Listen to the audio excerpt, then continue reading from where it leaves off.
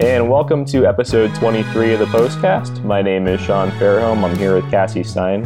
How was Wisconsin, Cass? You know, it was very, very warm. It was hot. And that wind picked up on the last day, and I think it changed a lot of things for a lot of players, but a lot of fans that were around, and just everyone in general. But it was a great time. Thank you for asking. Would you have liked the wind to been there for the whole week, or not been there at all?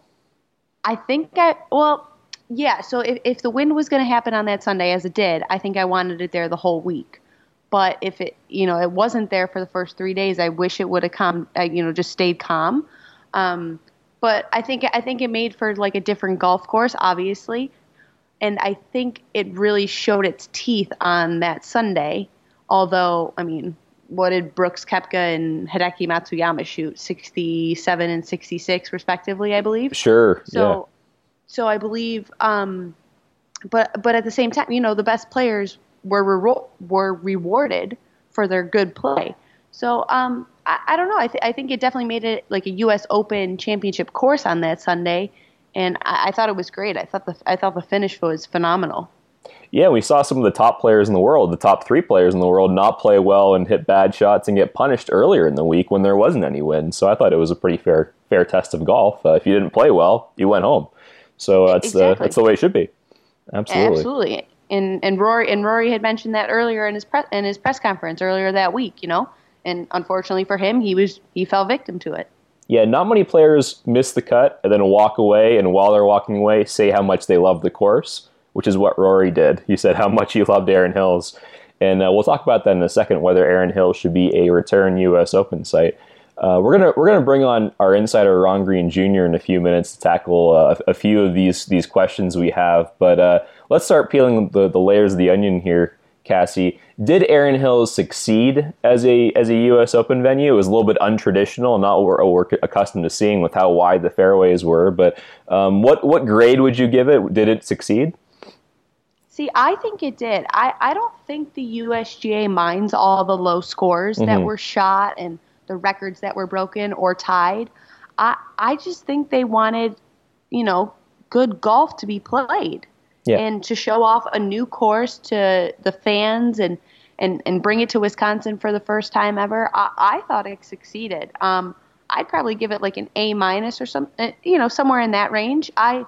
I thought it was great. It wasn't your typical U.S. Open venue like you just mentioned, and I think that's okay. I think you can have that in the rotation every, what do they rotate? Every 9 years, every 10 years or something like that?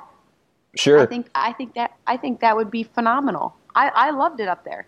Yeah, and it was just so different. It's a tough course to walk. It's some 9 miles to get around it, and in between tee boxes, it's something like 2 miles for the players to walk. It was just so different. I loved it. And I don't think the fans that were watching it on TV understood the actual severity of the slopes everywhere. I mean, yeah, you could see it on TV, but it's just like Augusta National too. Like, can you actually ever really tell where the slopes are on those greens? And yeah, we've been watching it for how many years straight, but once you actually see it, I think then you actually realize, like, whoa, this is a tough golf course. Do you understand what I'm saying? Yeah, it's like looking at a photograph. It's never as good as being in person. And when you go to Augusta National and you see the slopes in person, you understand it in a way that, anything they do technology-wise, it can't really show how severe those slopes are and how pure the greens are. And same thing with Erin Hills. I totally understand that. The next available date for Erin Hills to come back would be 2025, so about 8 years from now. I would bring it back, but I would maybe change a couple of things. Steve Stricker said, bring the fairways in a little bit tighter and then make the fescue more playable. So if you get into it, it's a little wispier and you have maybe more of a shot and you have a little more of a decision whether you want to take on that shot as opposed to just having to kind of pitch out. And I would kind of agree with him there. I would say maybe it's not one of your core rotation courses like an Oakmont or a Marion or a Pinehurst, but it's one of these places that I wouldn't mind us going back to every, 15 years maybe, somewhere in that realm.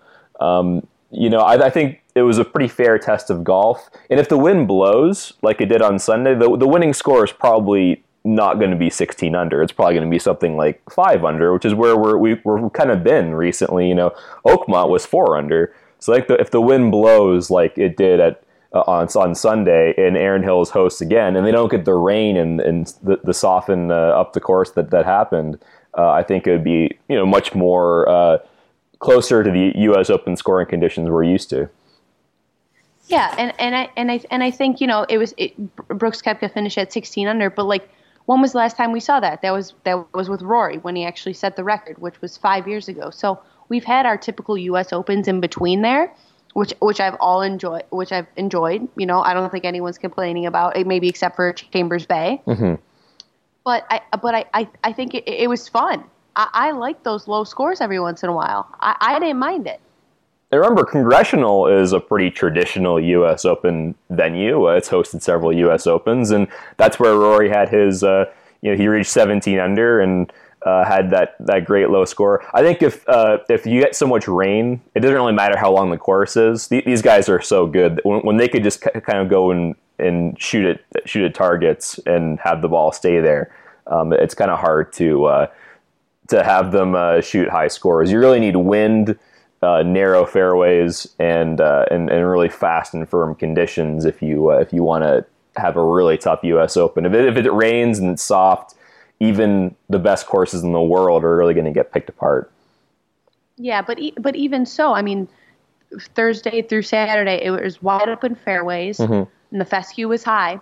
But when you miss it, you were punished. Oh, sure. So goodbye to the top 3 players in the world. And I think I actually like the wide open fairways. Like Rory said in his press conference, like if you can't hit those, then you should be going home. He didn't hit them, and he went home. I like that. I didn't mind that. Yeah, a few other players didn't play well either. John Rahm, who we all kind of wanted to see succeed there at Erin Hills, really struggled, showed a lot of emotion, some bad temper, especially in his first round. I mean, if you didn't play well, you went home. That's kind of the way it should be, whether the score is 25 under or 25 over, right? I mean, if you hit bad golf shots, you should get penalized, and you did. You definitely got penalized, and it's hard to argue. I really want to go up there and play Erin Hills now. that was my main takeaway from watching the U.S. Open. Yeah, I don't know if you saw, but J.J. Watt, who plays for the Texans, he played yesterday, and his score was a little high. Yeah, 117, I think. Maybe, something like that. There were a few tens in there. 18 strokes lower than Brooks Koepka's 36-hole total on the weekend, I believe. You can tell the amateur, the normal golfer would struggle up there a bit, I believe. Oh, I totally understand that. That makes a lot of sense. But we're gonna bring on Ron Green Jr. and ask him a few of these burning questions and get his take on things. And now we're going to welcome on PGA Tour insider Ron Green Jr. Ron, let's start with your overall thoughts on the U.S. Open. How was it up there at Erin Hills? Obviously, I saw you there, but I want to get your overall thoughts. I liked it up there. I think it was a really interesting place to go and play and see and sort of be around. I think if they do it again, and I think there's a pretty good chance they will, they would probably narrow the fairways a little bit. And if there was a negative in the plus minus categories, it's probably the scoring. I think it was a little lower than they wanted, but they went up there knowing that as wide as the fairways were, if they got certain weather, the weather they got, in fact, the scores could be pretty low. I know some of the USGA officials, probably before the tournament, thought that it could get under par double digits pretty well. And, it was magic. It would rain at night and soften up the golf course. And in the daytime, you could go out and play. And then Sunday, we got a little bit more wind. But Brooks Koepka and Hideki Matsuyama showed us you could shoot scores even in the wind up there. Ron, Cassie, and I were just kind of talking about Erin Hills and the overall scheme of things. Should it be in the core rotation of U.S. Open courses like an Oakmont or Marion or Pinehurst? Did it succeed enough this week to warrant kind of getting into that category? Well, since they have about 10 courses already lined up for the next decade, I don't know that it's in the kind of core. I don't know that it would ever be part of that. I think it's the kind of place they would maybe consider sort of branching out to once in a while. I think we sort of know, as you mentioned, Shinnecock, Pinehurst, Pebble Beach, Oakmont, maybe Wingfoot. Those are some of the places they're going to go to year after year, I think, in their more classically U.S. Open courses. I think people, particularly whatever it was 2 years ago at Chambers Bay, 3 years ago, now this 2 times in the last 3 years, the USGA has played at new, modern, different kind of golf courses. And traditionalists, I think, like the U.S. Open being played at places they know and they can sort of rely on the scores. It's strange. People love seeing the U.S. Open winning score be around par, just a few under. And I think when you get to the numbers Koepka and Matsuyama and some of them got to this week, I think it bothered some people. But I think they they would like to have a place in the Midwest they can go to. It had good support. As Cassie knows, it's sort of out in the middle of not much out there, but it's just this big sprawling property where they could put a lot of hospitality and do things like that. So my expectation is they will go back. How often they will go back, probably not on a regular basis, but I think they would like to give it another try down the road sometime. Ron, you tweeted late in the final round. If anyone follows Ron on Twitter, he's always very active when he's at tournaments or even when he's at home in North Carolina. But you tweeted that it was close in the final round, but maybe it wasn't all that entertaining. Did that have more to do with the scoring conditions or who was at the top of the leaderboard? I think it was a combination of both. I think just maybe a hair flat, I guess is the word I was looking for. You lose 8 of the top 12 players before Saturday morning. I mean, that took a little bit of the spark out of the golf tournament. And then, I think what Brooks Koepka did, he showed us what we thought he was capable of. And I think he's a popular winner and obviously a deserving winner there. But, tournaments just sometimes they crackle and sometimes they don't. And I don't know that this one was, when you had, for all the complaints about Chambers Bay, when you had Dustin Johnson and Jordan Spieth going at each other down the stretch and making those birdies, I think it was, it gave you something you remembered. I mean, nothing may rival what we got with Tiger and Rocco those, 9 years ago, at Torrey Pines. But, this one, I think the cast of characters maybe had something to do with it, although Ricky Fowler is about as popular as they get. Justin Thomas, what he did on Saturday. But for whatever reason, I don't know if it quite had all the sizzle it might have. If you have a great finish at a venue where people don't really like that much, like Chambers Bay, where we had Jordan and Dustin kind of down the stretch, and Brandon Grace is also involved there, or you have a major where it's on a great venue and people love it and the finish is kind of dull, what is the line of, what is the better option to have? Yeah, I think you kind of, if you're sitting there on Sunday afternoon or if you've been tracking it through the week, I think you want the good finish. I know there were some people who were not very happy at all about taking the U.S. Open to Torrey Pines when they did because they didn't like the finishing hole out there, which is sort of a pretty plain par 5 with obviously a man-made pond dug right in the front of that green there, and there's a whole line of office buildings to the right side. Not sort of the classic finishing image you might get if you go to Oakmont or somewhere else. But yet it gave us Tiger rolling that putt in, and it's probably the image you get as much as anything. So, I think you go to Pinehurst and you get a great golf course with a fantastic setup 3 years ago or whenever it was, and Martin Keimer wins by 8. You got all the pieces in place for, I would argue, maybe the best U.S. Open was there at 99, but then you go back and you get Martin Keimer, who's a terrific player, but just sort of vanquishes the field, and you're sort of out there on Sunday just wandering around waiting for it to end because you know how the winner is. I don't know. I think people like close more than anything.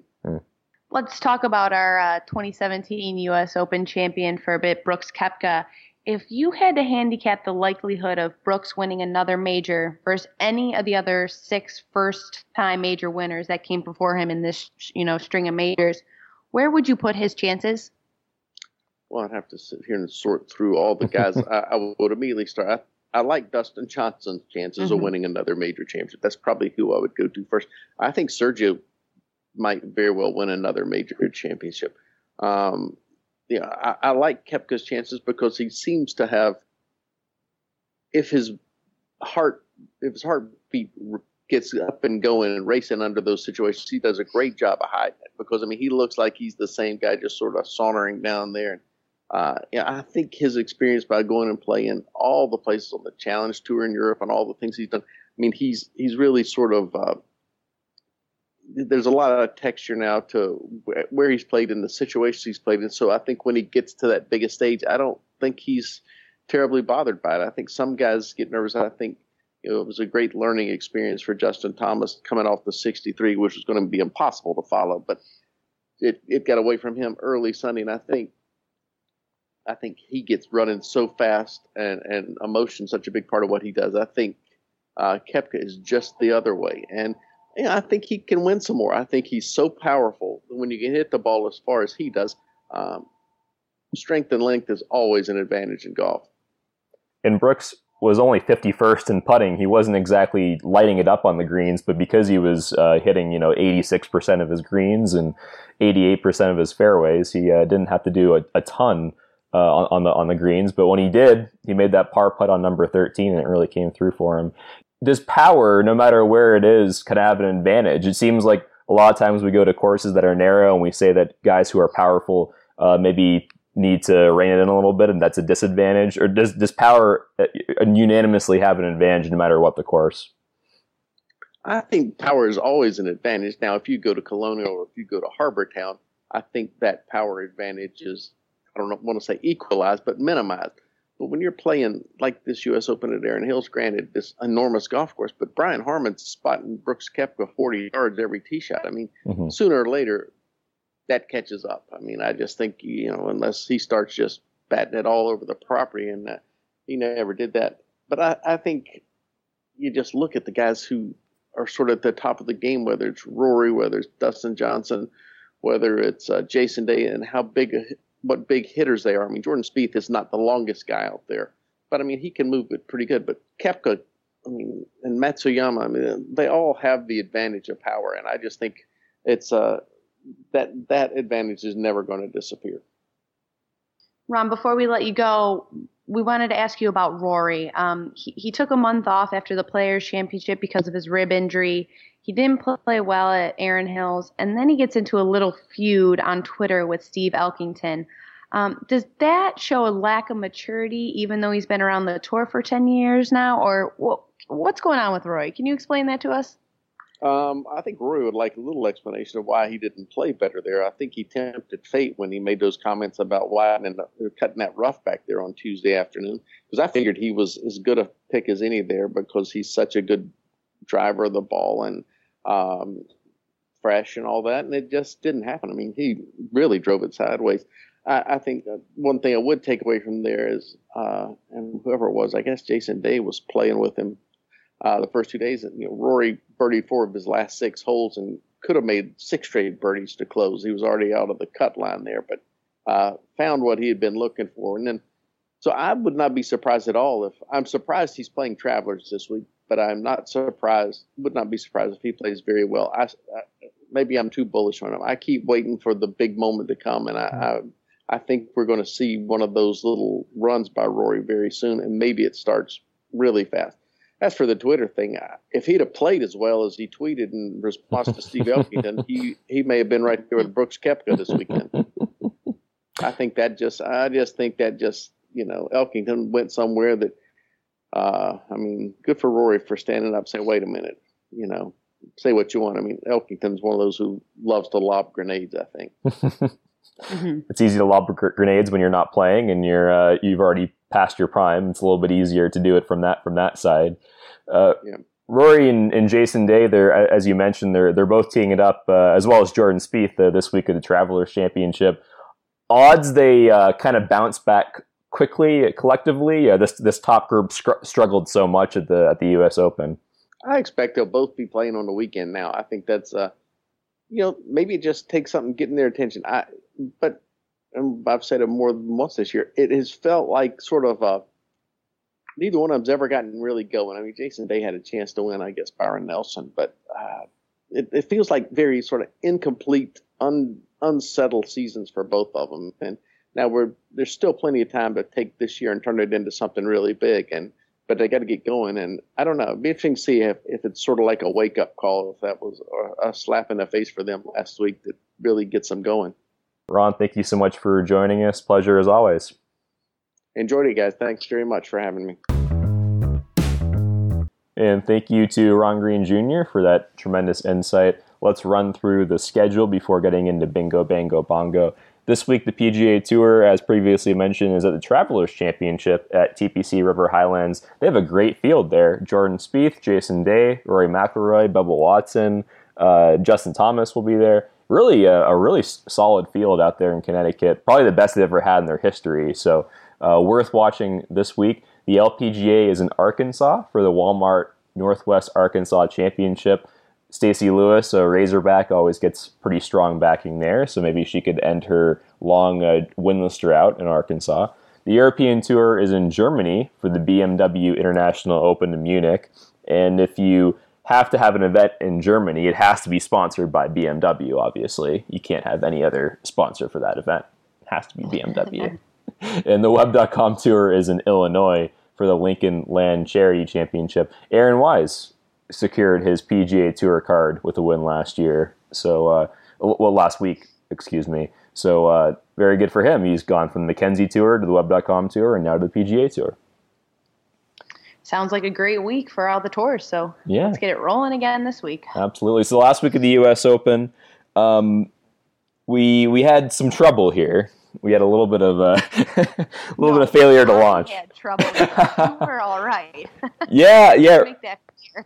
Yeah, I had Ricky Fowler, and it looked good for the longest time, didn't it? He shot that 65 on Thursday. Maybe Friday was the day that he's going to look back on and say that he wanted a little bit more out of Friday. 73 on Friday.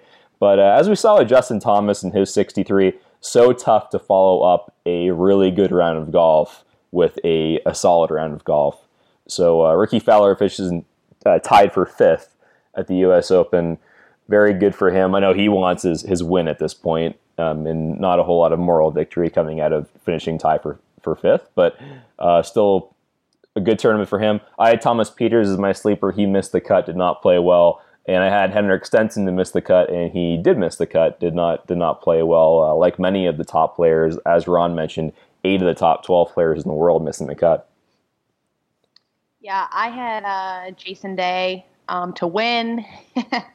Yeah, that didn't go as planned. Nope. He missed the cut. I had Kevin Chappell as my surprise player, which I didn't do too bad there. He finished T23, and then I also picked Ricky to miss the cut. But like you mentioned, he was T5.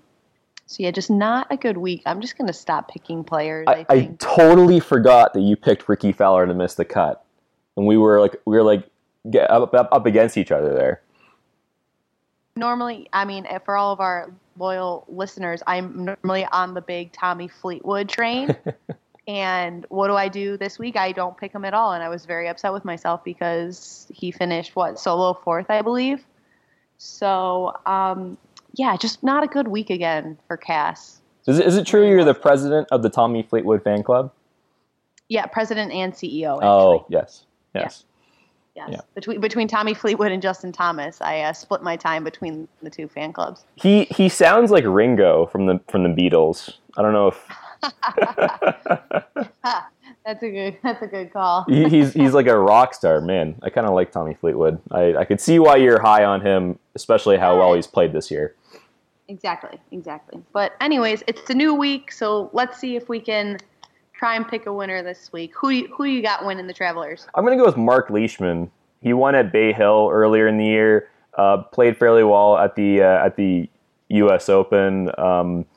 He's played pretty well at the Travelers during his career. He won in 2012. Was T9 last year. So two top 15s in his last four starts at the Travelers.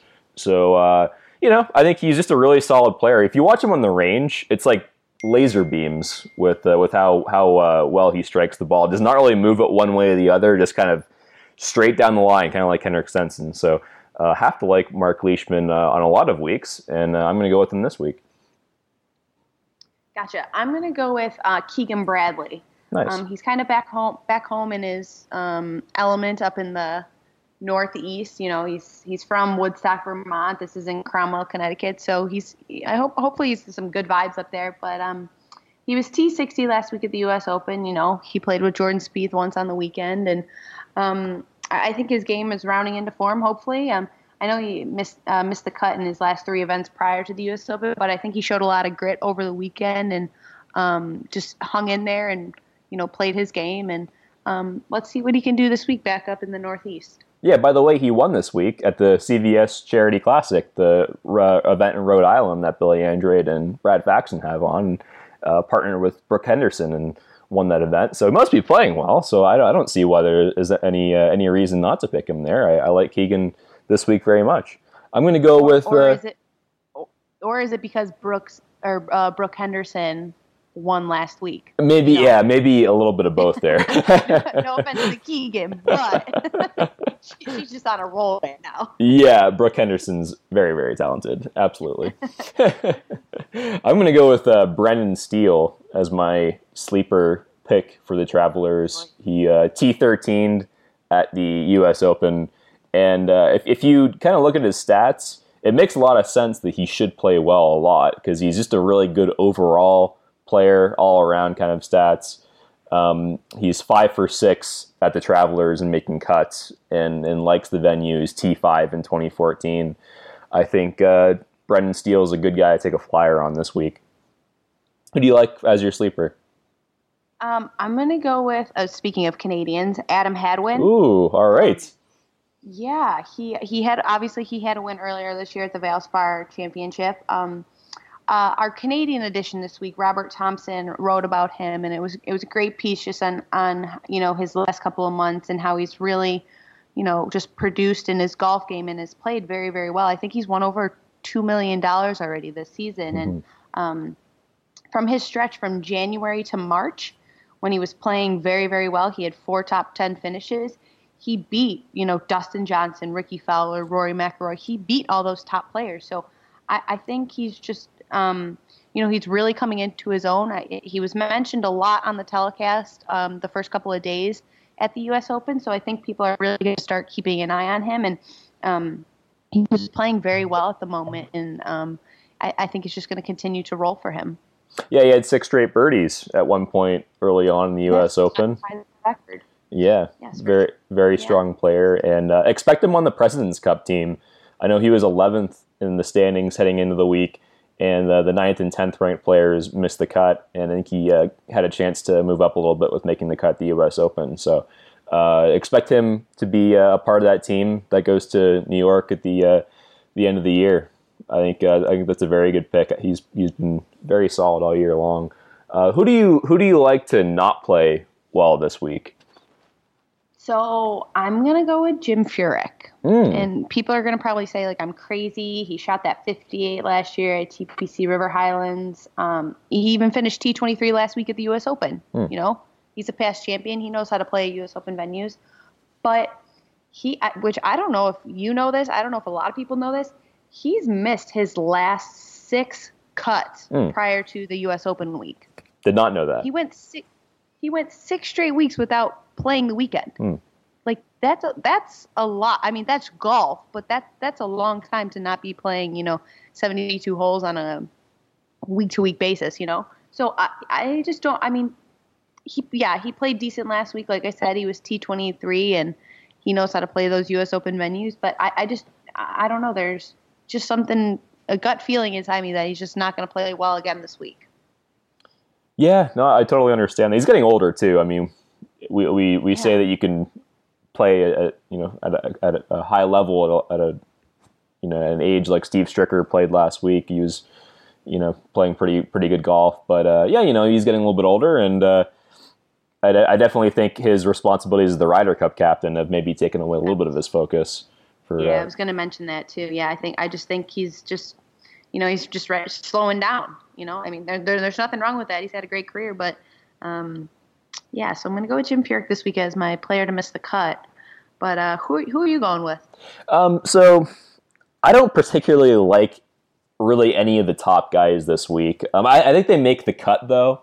For the most part, I think Rory, Jordan, Jason all make the cut, but aren't really much of a factor. Maybe a couple of them get a backdoor top 10. I'm going to go with Justin Thomas to miss the cut though. This place really, in theory, sets up really well for him, and he's played well. He was T3 here last year.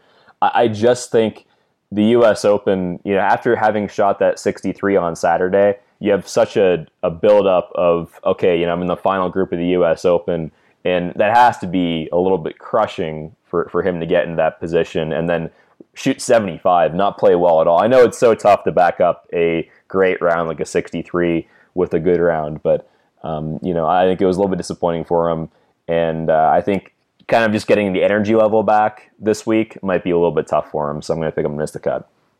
No, I can see that. I can see. I feel like he is more of a player that goes off of, his attitude and how he's just playing at that moment. And if he didn't finish well, he's not going to play well, the following week. So we'll see how that goes. But excited for the Travelers week because there's a lot of good players in that field. So let's see how that works out. But that's all the time we have left on the postcast today.